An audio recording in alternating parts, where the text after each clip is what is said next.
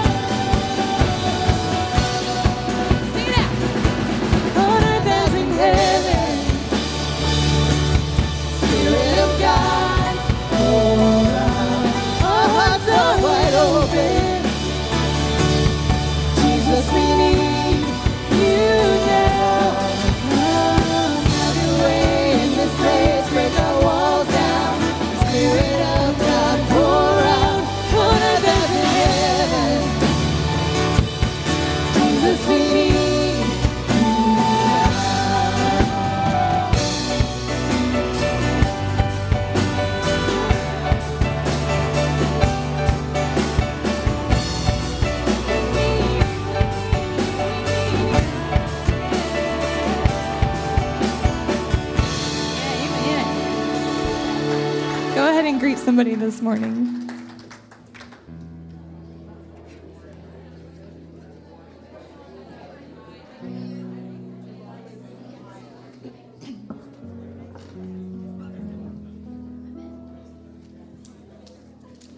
Again, we're so glad that you guys are here this morning. If you just want to draw your attention up to the screen, you can see that there's lots of ways to give. And just give as God has blessed you. We know that this has been a hard time, and Southwoods has been so blessed to have you as our congregation to just still be generous. So just give as God has blessed you. We're going to sing a new song this morning. So if you know it, sing it out. But it's just about the freedom that we find in Christ. So let's sing this together.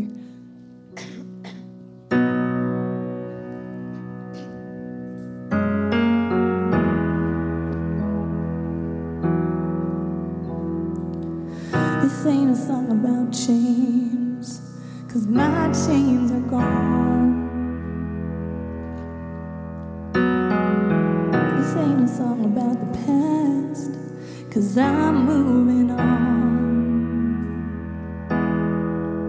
No more songs about guilty with words like regret, every melody sounding like mercy instead. This ain't a song about chains, no, my chains are gone. I found my freedom in you. I found a joy I can't lose. Thank God it's true, you wrapped your arms around me, and heaven broke through from the moment you found me. I found my freedom in you.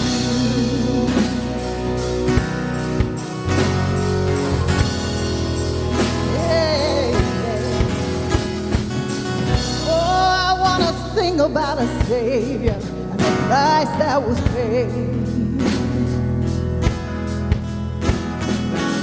I want to sing about the blood that washes my sins away.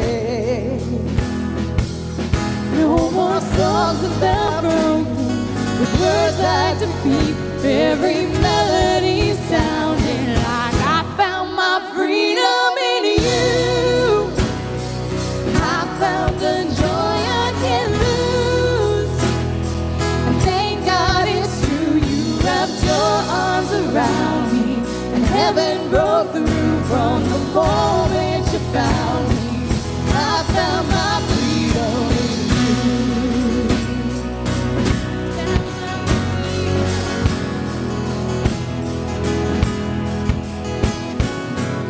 Found my new name, found that good grace, found the healing, and the tears fell down my face. When I found my beginning has no ending, found that second chance, found my best friend, found my forgiveness, found my happiness.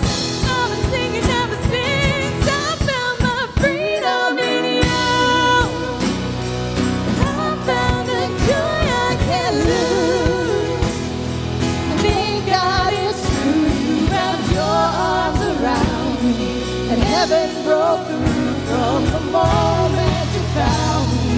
I found my freedom in you. I found my freedom in you, Lord. I found my freedom in you. I found my freedom. Lord, I found my freedom. Isn't that the truth?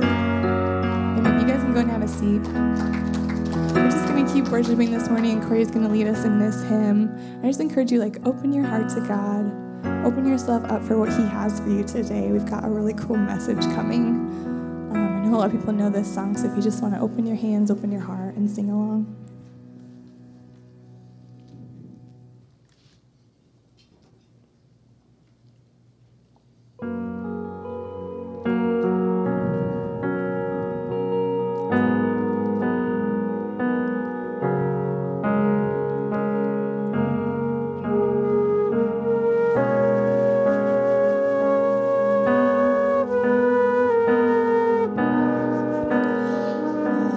Hear the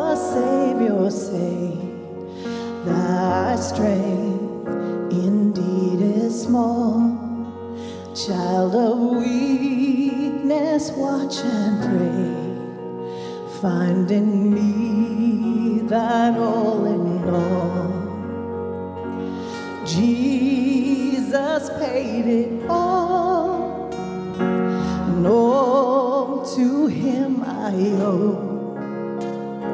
Sin had left a crimson stain, he washed it white as snow.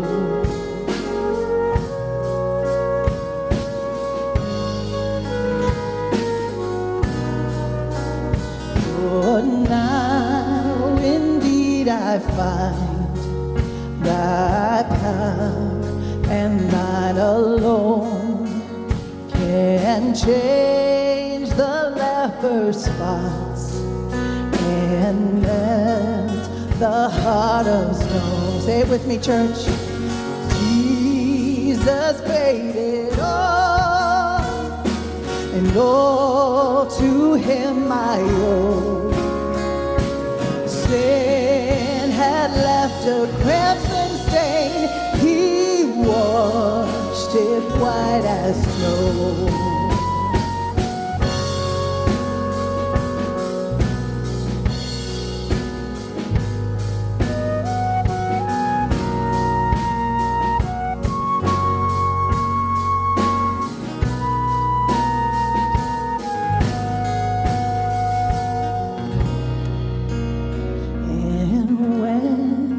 Before the throne I stand, in him complete.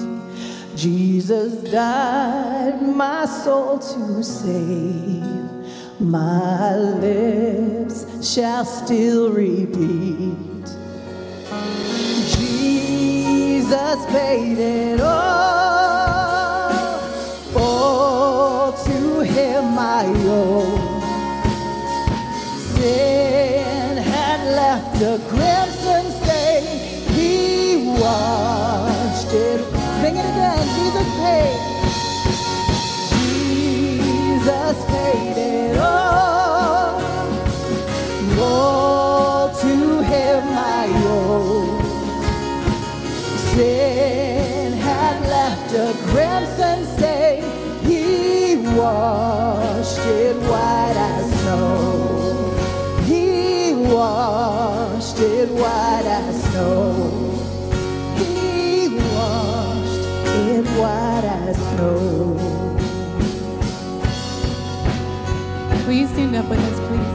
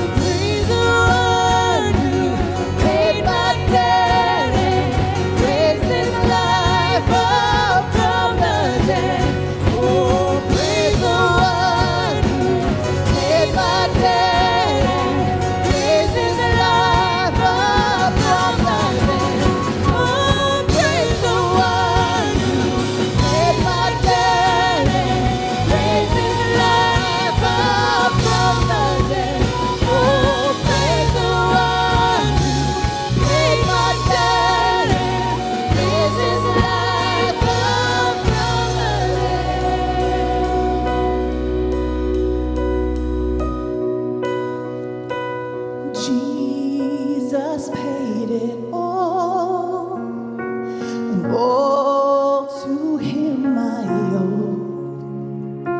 Sin had left a crimson stain, he washed it white as snow. Sing it again. Jesus paid it all, and all to him I owe. Sin had left a crimson stain, he washed it white as snow. Will you pray with me? Father, we're so thankful that you paid it all. God, that our sin was so dark. God, that we were stained. And God, that you were able to completely wipe that away. Father, you're so good. Father, let your presence fill this place for us this morning. And God, let us remember how much you love us because of sending your Son. God, that we have this bread and this juice that represent all of that. God, just help us remember. And weigh heavy on us, Father, the things that you want for each one of us. God, meet us here individually. Everyone in the sound of my voice, God, meet them individually and let them feel your presence and your love. Because, God, you're such a good Father. Be with us, God. In Jesus' name, amen. You can have a seat and take communion.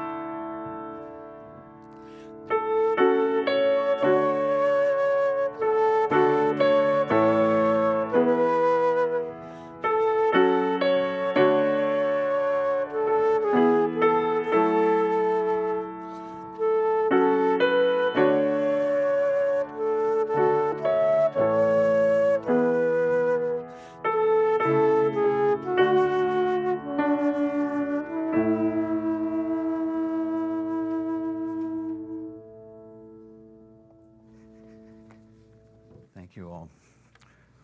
Well, good morning, Southwoods. It's good to see you. Somebody had a little gusto there. I appreciate that. It's good to see you today. My name is Greg Montague. If you're new at Southwoods and not connected to us, kind of learning about us, I'm the pastor here and thrilled to be here with you. I just want you to know today is my first day to be here as a father-in-law. And so that's pretty cool. I've been a father for a long time, but I've just been a father-in-law for a few days. And Joey, our oldest son, was married this last Friday, and that was a wonderful occasion. Just everything went like you'd want it to go. As in all weddings, there are little things that you think, I wish that was different, but that's just because that's the perfectionist in all of us, isn't it?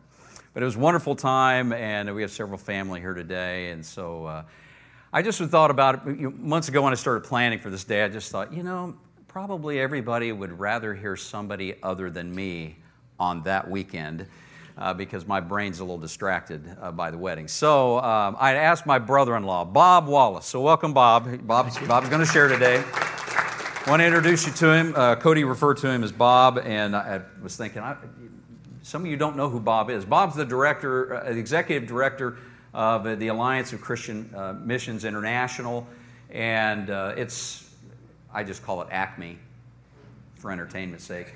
But he's the executive director of it, and Jeremy and Beth, who are part of some of our ministry partners in North Africa, they are under the sort of umbrella, the oversight of ACMI. So we got multiple vested interests in who Bob is, what he does, but also obviously in Jeremy and Beth. And so we're just want to encourage you as you pray for Jeremy and Beth, pray for Bob, pray for all of the ministry partners that are underneath that umbrella. Several that we don't support, but Jeremy and Beth we do. So I'm going to lead us in a prayer, and then Bob's going to teach this morning, and I know you'll be blessed by what he's going to say. All right? Father, thank you for the opportunity to be together. Thank you for Bob. Pray for your blessing on his words, and I pray that you'll give us ears to hear what your Spirit wants to say to us this morning. We desperately need, every one of us, to hear just word of encouragement, guidance, counsel, strength, just the impartation of your Spirit. We need you, more of you. So, Lord, come. Fill us, strengthen us, and use Bob. And we'll give you credit for every good thing that happens. So grateful for your grace, and ask for this in the name of Jesus. Amen. All right? Thanks, Greg. Yeah, it's an honor to be here today, and it was an honor to be at the wedding Friday and to watch Greg. Now, I have married both of my kids off, and if you haven't had the opportunity to do that, it's one of the hardest things to do, to stand there in front of your kid and not cry. And I'm crying just thinking about it. But Greg did great, and it was just a real joy to be there. But it has been quite a year from pre-COVID to now. And as I've been traveling around a little bit, it appears that things are somewhat getting back to normal, depending on your definition of normal. And as I've traveled, I've noticed some signs that the economy is improving. I see some help wanted signs, and that's always a positive indication, isn't it? But I'm confident that you have also heard the reports that it's been difficult to get people back into the workforce. And there's been a lot of explanations given for the reasons for that. And so in my travels, as I've seen these help wanted signs, I've also looked at some of the things in the newspaper, and I've run across a couple things that are probably reason enough not to go into the workforce. Let me give you a couple of examples. Like this first one, it's an ad that appeals to one's self-motivation. And it says, help wanted. I'm quite sure that most of you have seen the rather large green dragon that's been flying over OKC for the better part of a week. I'm looking for someone to lure said dragon away from OKC to a more rural area. Force said dragon to land in rural area. Slice said dragon in whatever way you see fit. This is the best part. No pay. Dragon slaying is its own reward. Don't you just love that? And the ad concludes, please note, I'm not talking about the red dragon that frequents the area from time to time. He and I have an agreement. Wow. And I'm not sure there's going to be a line waiting for this job. It says, we are hiring, low pay, bad hours, jerk boss, apply now. I don't think that's happening. And there's not much we can say about this next ad. It says, wanted, someone to go back in time with me. This is not a joke. P.O. Box 322, Oakview, California. You'll get paid after we get back. You must bring your own gun. Safety's not guaranteed. And I've only done this once before. Just think you could make history if you apply for this job. But sometimes the ads, they have mixed messages, and it's a little bit confusing. Kind of like this one that reads, tired of working for only $9.75 an hour? We offer flexible hours, benefits, and profit sharing. Starting pay, $5 to $7 an hour. Man, oh man, aren't you glad that God the Father doesn't have any help wanted ads? Or does he? I mean, just think about it for a moment. If God had a help wanted ad, what would that message be? Now, in reality, we know that God doesn't need our help. And I think we all know and acknowledge that fact. But if he did, if he placed a help wanted ad, what would it be for? And would you stand in line to have God be your boss? We're going to spend a little time this morning in Luke chapter 10 and Acts chapter 13. And it's in Luke chapter 10 we're going to see God's help wanted ad and the response to that ad in Acts 13. Now, just prior to Luke chapter 10 and Luke 9, we see Jesus resolutely headed back to Jerusalem to become our Savior and our Lord. And on his way to the cross, where he demonstrates real love and becomes our real hope, he sends out messengers ahead of him to visit all the places that he's going to go on his way back to Jerusalem. So let's walk through this event together. Turn in your Bibles or on your devices to Luke chapter 10. We'll begin in verse 1. And the Bible says this, after this the Lord appointed 72 others and sent them 2 by 2 ahead of him to every town and place where he was about to go. And he told them, the harvest is plentiful, but the workers are few. Ask the Lord of the harvest, therefore, to send out workers into his harvest field. Go. So did you see it? Did you see the help wanted ad? He's asking for workers to share his message and harvest his fields. He's asking for workers to share his message and to harvest his fields. And there's no ambiguity or confusion in this message either. It is clear that he, the creator of the universe, is asking for help. Now, some are beginning to think, oh no, this is another missionary message. And before you set your alarms or not off or just check out, let's spend a few minutes to really look at what's going on in these verses.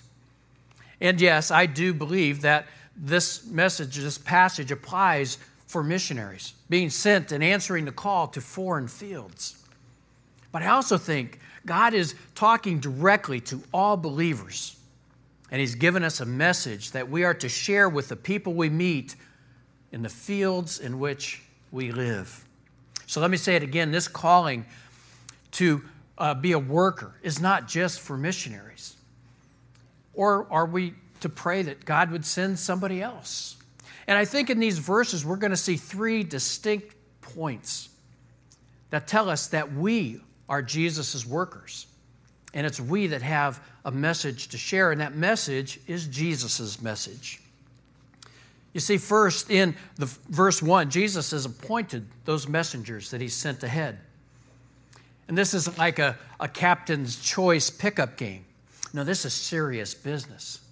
To be appointed means to be commissioned publicly, to be an official, authoritative representative of the one doing the sending. And we should know that we, as Jesus' disciples, we are those representatives that are to share the message.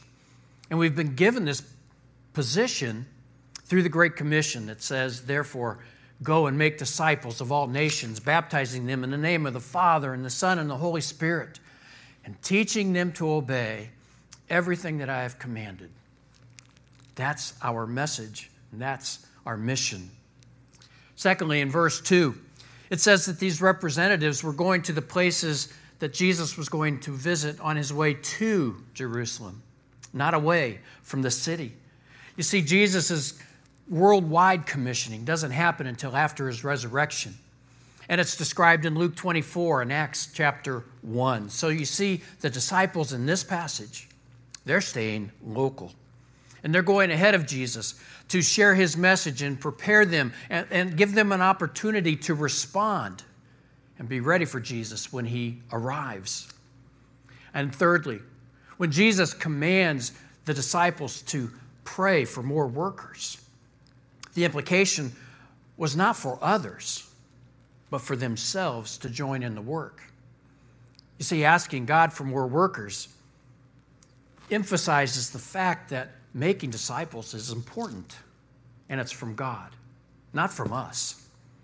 So I pray you're beginning to see that sharing the message of Christ and working in His fields is every believer's responsibility. And that's important. Sharing the message of Christ and working in His fields is every believer's responsibility.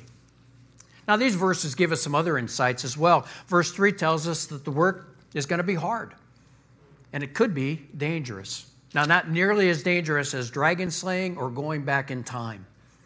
And we in Western society don't often feel like we're in danger for being Christians and sharing His message. But friends, the attacks on Christianity are getting more and more hostile.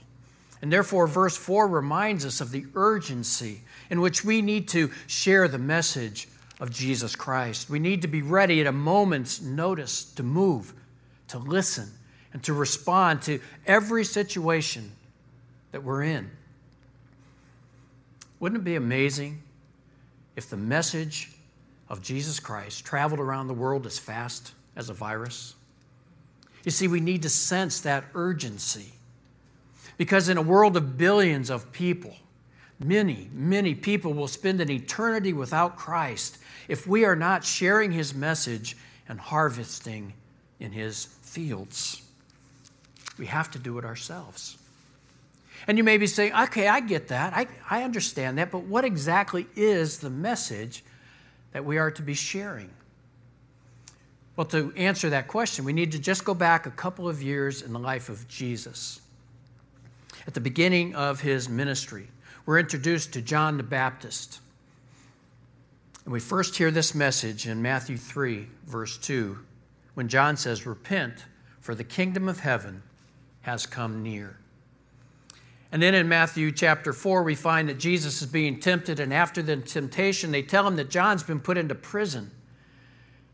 And so then Matthew again reminds us when he says, from that time on, Jesus began to preach, "Repent, for the kingdom of heaven has come near."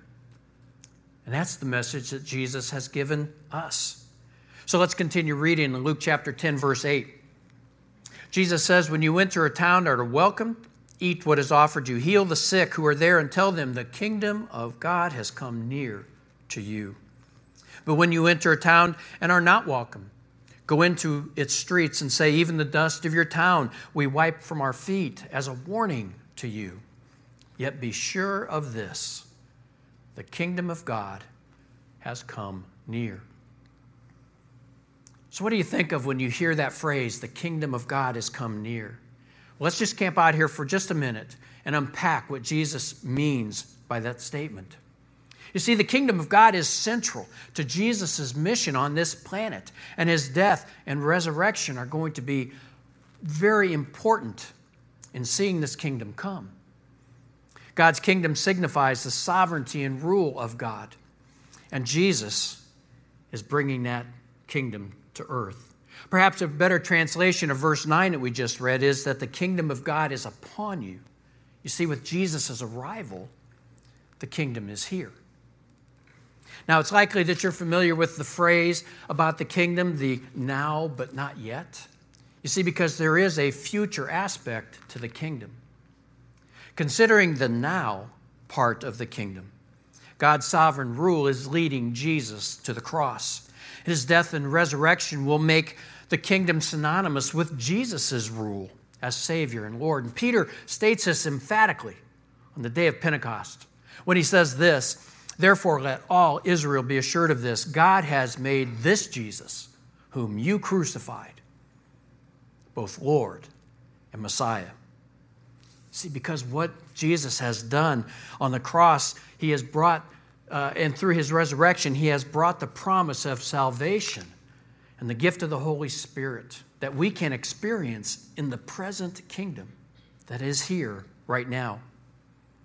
But you know, today, the future isn't complete because there is a not yet part of the kingdom when Jesus says when He returns a second and final time. But it is significant for today's discussion that we understand that the kingdom of God is here now. Now, why is this important, and what are we supposed to do with this information? And those are great questions, and I'm really glad that you asked. The message of the kingdom of God continued after Jesus' ascension and into the early beginnings of the church. And by God's design, we are the messengers that are to bring a message of healing to a lost and hurting world. We are the workers sent into the field that's ready for harvest. And we continue sharing the message that the kingdom of God is here. Now, there is a great example of this found in Acts chapter 13. And let's turn there for a moment. We're going to see here in Acts chapter 13 that everyone plays a part in answering God's help wanted ad. And in this example, we're going to see that the response is sending out missionaries. But there are so many similarities to our responding to God's help wanted ad, whether we're staying local or not. You see, it's not an either or, but it's a both and. So jump over there in Acts chapter 13 on your devices or in your Bible, and we'll begin again in verse 1. And it reads like this: Now in the church at Antioch there were prophets and teachers, Barnabas, Simeon called Niger, Lucius of Cyrene, Manaen, who had been brought up with Herod the Tetrarch, and Saul. So maybe it'd be good here to pause for just a little background. See, Antioch was situated geographically on some of the area's main travel routes, both land and sea. And it was the church at Antioch, not Jerusalem, that becomes the center from which the gospel spreads to the ends of the earth. And it was from here that Barnabas and Saul take the first of Saul's 3 missionary journeys. The Bible makes sure that it tells us, too, that the disciples were called Christians first at Antioch. And that for a whole year, Barnabas and Saul taught the church, and great numbers of people came to know Jesus as Lord. The church at Antioch showed itself to be very good at being a church that made disciples. And so it makes sense that it would be the church at Antioch that began to send out the message of Jesus to the ends of the earth. But it's in this passage that the dramatic story begins. They were worshiping. And the word worshiping indicates that it's a habitual practice for the church. You see, for the church then and now, worship should be a focal point of a disciple's life. Worship includes time spent praising God, the Creator, for rescuing us from sin and darkness. Time praying to God and offering intercessory prayers for others. Time spent serving one another. And time listening to the instructions from the prophets and teachers and from Greg telling us how we are supposed to live in our Christian daily life. You see, friends, that is the heart of worship. And it was often celebratory in nature, and I find it hard to believe that we can hear and understand God's will for our life if we are not engaged in worship and serving others. So allow me to encourage you to not just worship here on Sundays, but to worship throughout the week. Serve someone this week without expecting anything in return. Pray for the church, for its leaders, for one another, for our country. And pray for harvest workers. Oh man, I pray that you would do that. So let's see what happens next, though, in this passage as we continue in verse 2. It goes on to say, while they were worshiping the Lord and fasting, the Holy Spirit said, "Set apart for me Barnabas and Saul for the work to which I have called them."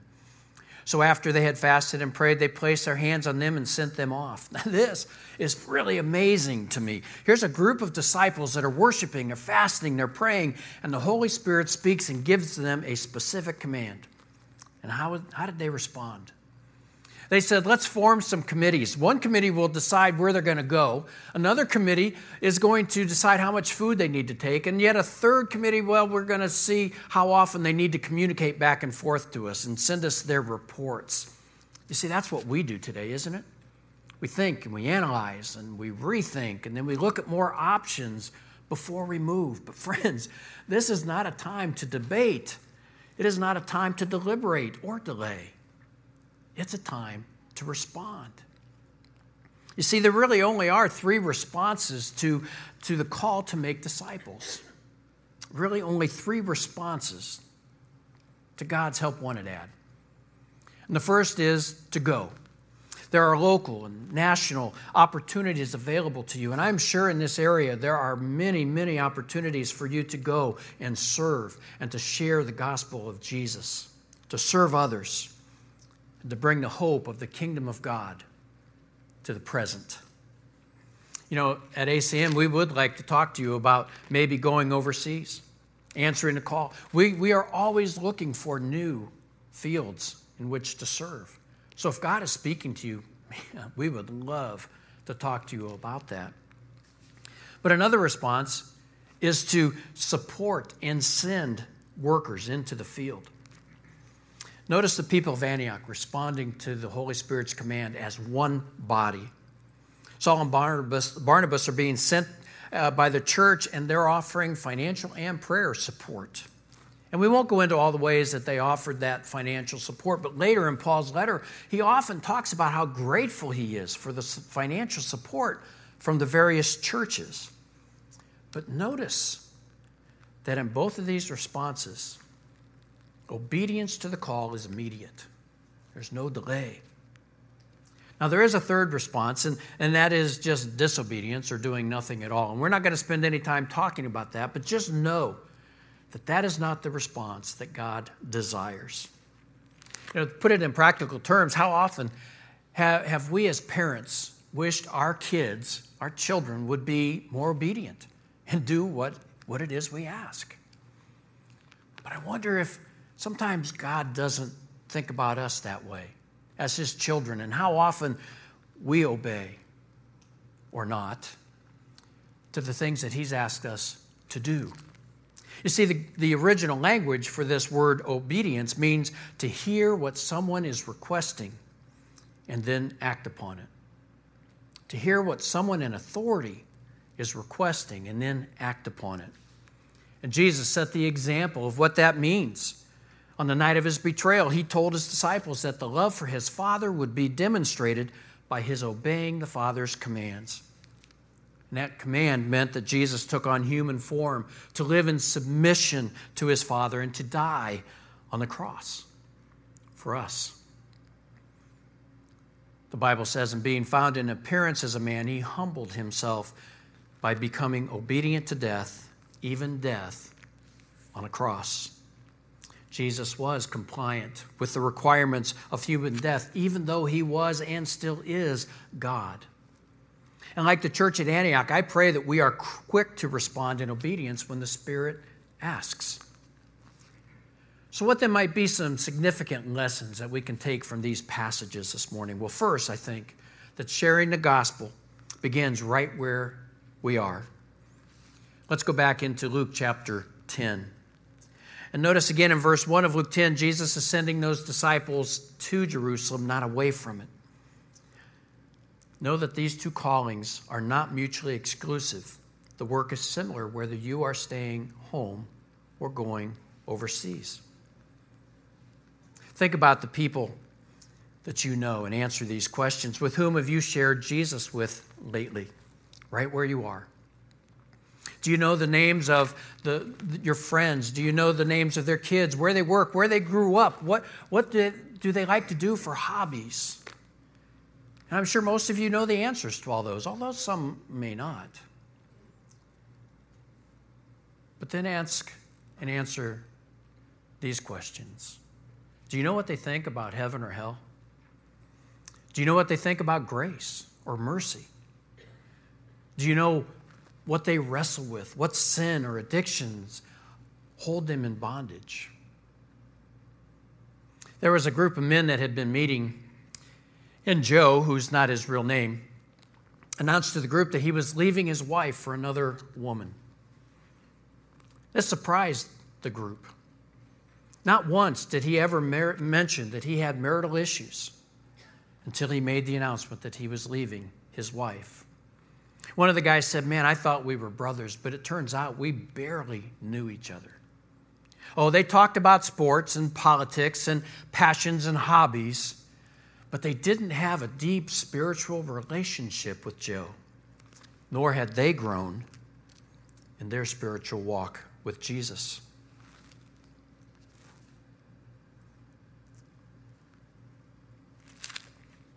One of the reasons that we don't do these things is because we don't know how to share that message. But I saw this firsthand on a recent trip to North Africa. Sherry and I and our missionary friend, we jumped in a taxi cab because we had to get somewhere pretty quickly. And as soon as we got in the cab, the missionary and the cab driver started talking, and Sherry and I couldn't understand a word of it. But we could tell by the facial expressions that something good was happening. They were totally engaged. And when we got out of the cab, we asked him, "Well, what was that all about?" He said, "Well, when I got in, I just asked him if I could share some proverbs, some sayings that I thought were really cool." And he said, "Yeah, you can if I can share some of mine." And that's what they did for that whole taxi drive. They just talked back and forth, back and forth. And then just before we got out of the cab, our missionary friend turned to the driver and said, "Did you like my sayings?" And the driver said, "Yeah." And he said, "Do you know who said those sayings?" And the driver said, "No." And he said, "Jesus did." And this guy, his eyes got big and he went, "The prophet? He said those things?" And the missionary said, "Yeah. And I've got a whole book of Jesus sayings. Would you like to hear some more?" And he said, "Yes, I would." And they are still in communication, sharing the message with each other.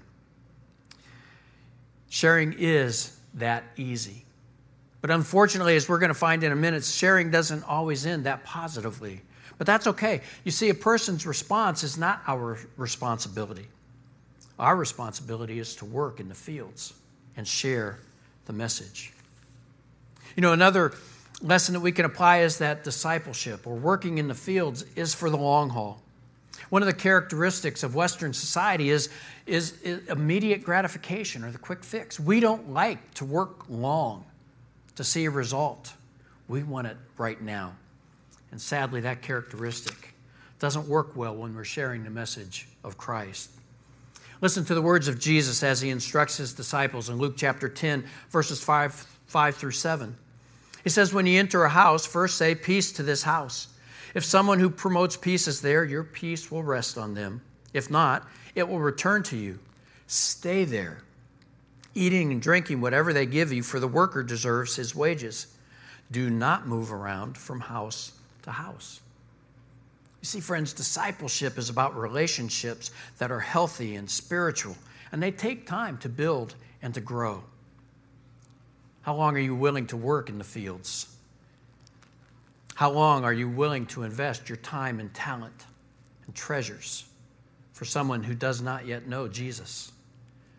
Or possibly for a young Christian learning what it means to be a follower of Christ, learning how to make more disciples. You see, one of these factors in making relationships is to create a relational environment. And it doesn't happen overnight. Trust needs to be earned so that the relationship is open and authentic and accountable. The Apostle Paul understood this principle as well in 2 Timothy 2, 1 and 2. He says to Timothy, "You then, my son, be strong in the grace that is in Christ Jesus, and the things you have heard me say in the presence of many witnesses, entrust to reliable people who will also be qualified to teach others." Said in a different way, discipleship happens when we do life together in long-lasting relationships. So are you relational? Whether or not you're in a small group, think about someone that you're discipling with. Think about them and where they're coming from so that you can invest your time and talent into their lives and speak the kingdom of God to them. That is sharing the message of Jesus in a relational environment. And again, one of the reasons that are given for not sharing Jesus' message is fear. Fear of rejection. What if those who are not working the fields reject me and turn against me? What if what I say, what if the message of Jesus offends them? You see, Jesus encourages the disciples, and he says that they're not alone in the harvest work. In verse 16 of our passage, Jesus says, whoever listens to you listens to me. Whoever rejects you rejects me. But whoever rejects me rejects him who sent me. Friends, we don't need to take rejection or success personally, because it's not us that they're accepting or rejecting. It's Jesus with whom they're dealing with. And we can be encouraged by the end of the Great Commission that we often leave off when Jesus says, and I will be with you to the very ends of the age. When we are teaching people to obey Jesus' commands and we are making disciples, Jesus' promise is that he will be with us, that we're not doing it alone. So knowing that leads us to the third lesson, that discipleship brings joy. Answering God's help wanted ad brings joy, and that comes through obedience. Let's continue reading in Luke 10, verse 17. It says, the 72 returned with joy and said, Lord, even the demons submit to us in your name. And he replied, I saw Satan fall like lightning from heaven. I've given you authority to trample on snakes and scorpions and to overcome all the power of the enemy. Nothing will harm you. However, do not rejoice that the spirits submit to you, but rejoice that your names are written in heaven. Their mission was a success. They're overjoyed by the power that they hold over evil. And Jesus responds by picturing the fall of Satan with imagery from the passage in Isaiah 14 that they would have been very familiar with.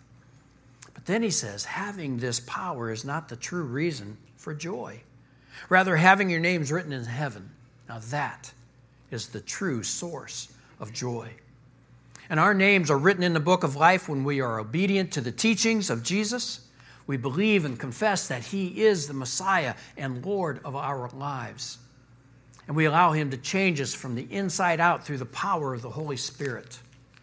And we commit to being part of his mission of making disciples. Friends, that is what it means to be a disciple that makes disciple, a worker who answers God's help wanted sign. The experience of that we have in having our names written in the book of heaven, written in heaven, is described this way. In Philippians 3:20, it says, but our citizenship is in heaven, and we eagerly await a Savior from there. It's true. As Christians, we live on this planet, but our citizenship is elsewhere. It's in heaven. And the phrase eagerly awaits describes a young child standing on his tiptoes, reaching up, wanting his parents to pick him up. And that is what Jesus promised to do when he comes a second and final time, to take us home, to be with us for all eternity. That, friends, is a reason for joy. So do you want to experience that joy? Begin by being obedient, answering God's help wanted ad, and sharing the message that the kingdom of God is here.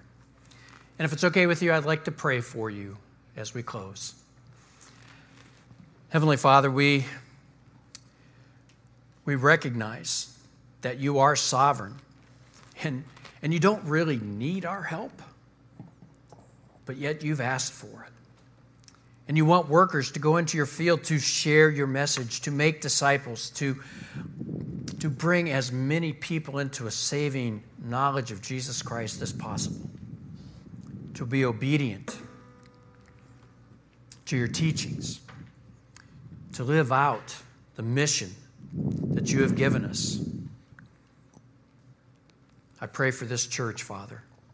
I know that the work that they have done for years has been to bring honor and glory through your glorified Christ and the Holy Spirit. Father, be with them as we pray together in Jesus' name. Amen.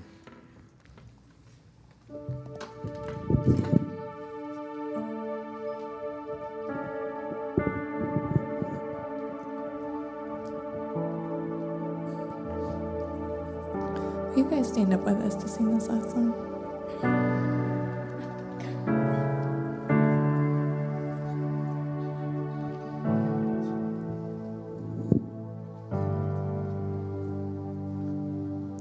You called me out upon the waters, the great unknown, where feet may fail,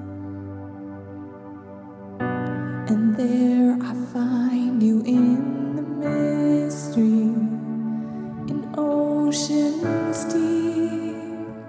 My faith will stand. So I will call upon your name and keep my eyes above the waves.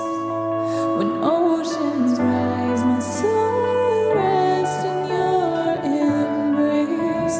For I am yours. You are mine.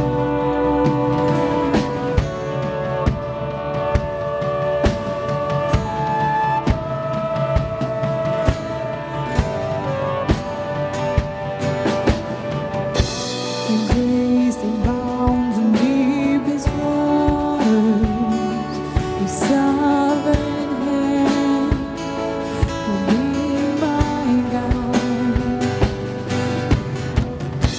Your feet may fail and fear surrounds me. You never failed and you won't start now. So I will call upon your name. Keep my eyes above the waves. When oceans rise, my soul will rest in your embrace. I am yours.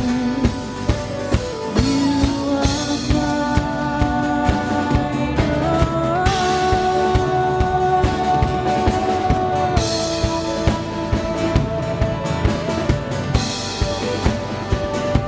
And you are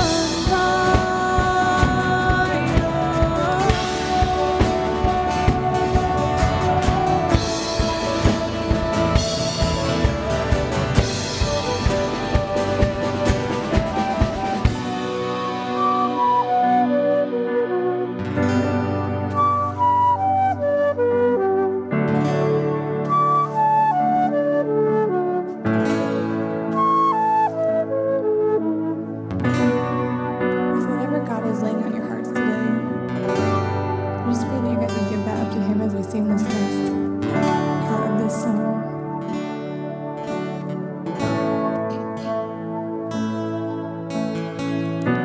Spirit, lead me where my trust is without borders. Let me walk upon the waters wherever you would call me. Take me deeper than my feet could ever wander, and my faith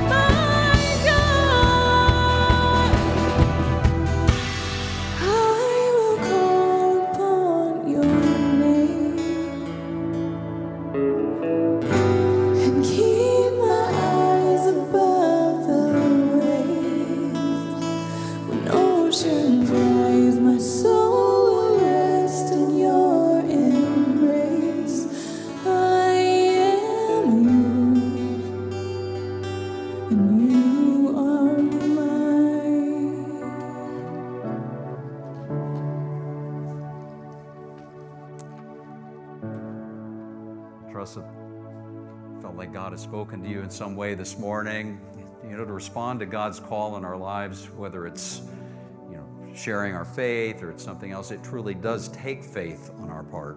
Faith that God can speak through us and in spite of us, all of those kind of things. And maybe today as you head out, you just need to open your heart toward God and say, God, I need more faith in my life. Would you fill me? Would you strengthen me with faith? Maybe some of us today, we need to acknowledge our faith in Jesus for the very first time. You've never given your life to Christ. You recognize that you've fallen short of God's expectations, your expectations. And you just need to look heavenward and say, Lord, would you receive someone like me? Would you cleanse me? Would you make me yours? It's a step of faith that every one of us has to take at some point in time in our lives. Today would be a great day for some of us. So maybe today is the day for you to look forward to a God who cares about you more than he cared about his own life. So just open your heart to him. Glad that you made a choice to be with us today. If you've never been baptized before, today after the service, Katie King is going to be baptized, and I know there's some others who need to be. Maybe you've never seen a baptism, a great opportunity to hang around, witness a baptism. If you need to demonstrate your faith in baptism as Scripture teaches, as Jesus appeals to us to do, let us know. We help you arrange that here in the near future. But we're going to bow our heads and pray, and then we'll be dismissed. And so grateful that you've joined us, whether you've been online or in person. We're grateful for you. Let's pray right now, okay? Father, we're thankful for your mercy, your grace. And with faith in our hearts, we look heavenward and acknowledge our need for you. Thank you that you build your kingdom through broken vessels like us. We just humble ourselves and come before you, asking for more of you, more of your strength. Fill us with more faith that we might be bold and courageous as those early believers were, and as we late in time near Jesus' return, as we need to be. Help us. Help us to be like them in that respect. Father, we thank you for your sacrifice, for sending Jesus. We ask that you'd fill us with your mercy, your cleansing, your presence. Now, Lord, as we leave, would you go with us, guide our steps, hear our prayers, fill us. It's our request. We lift it together in the name of Jesus. And everybody agreed with me? Said, amen. Amen. Bless you all.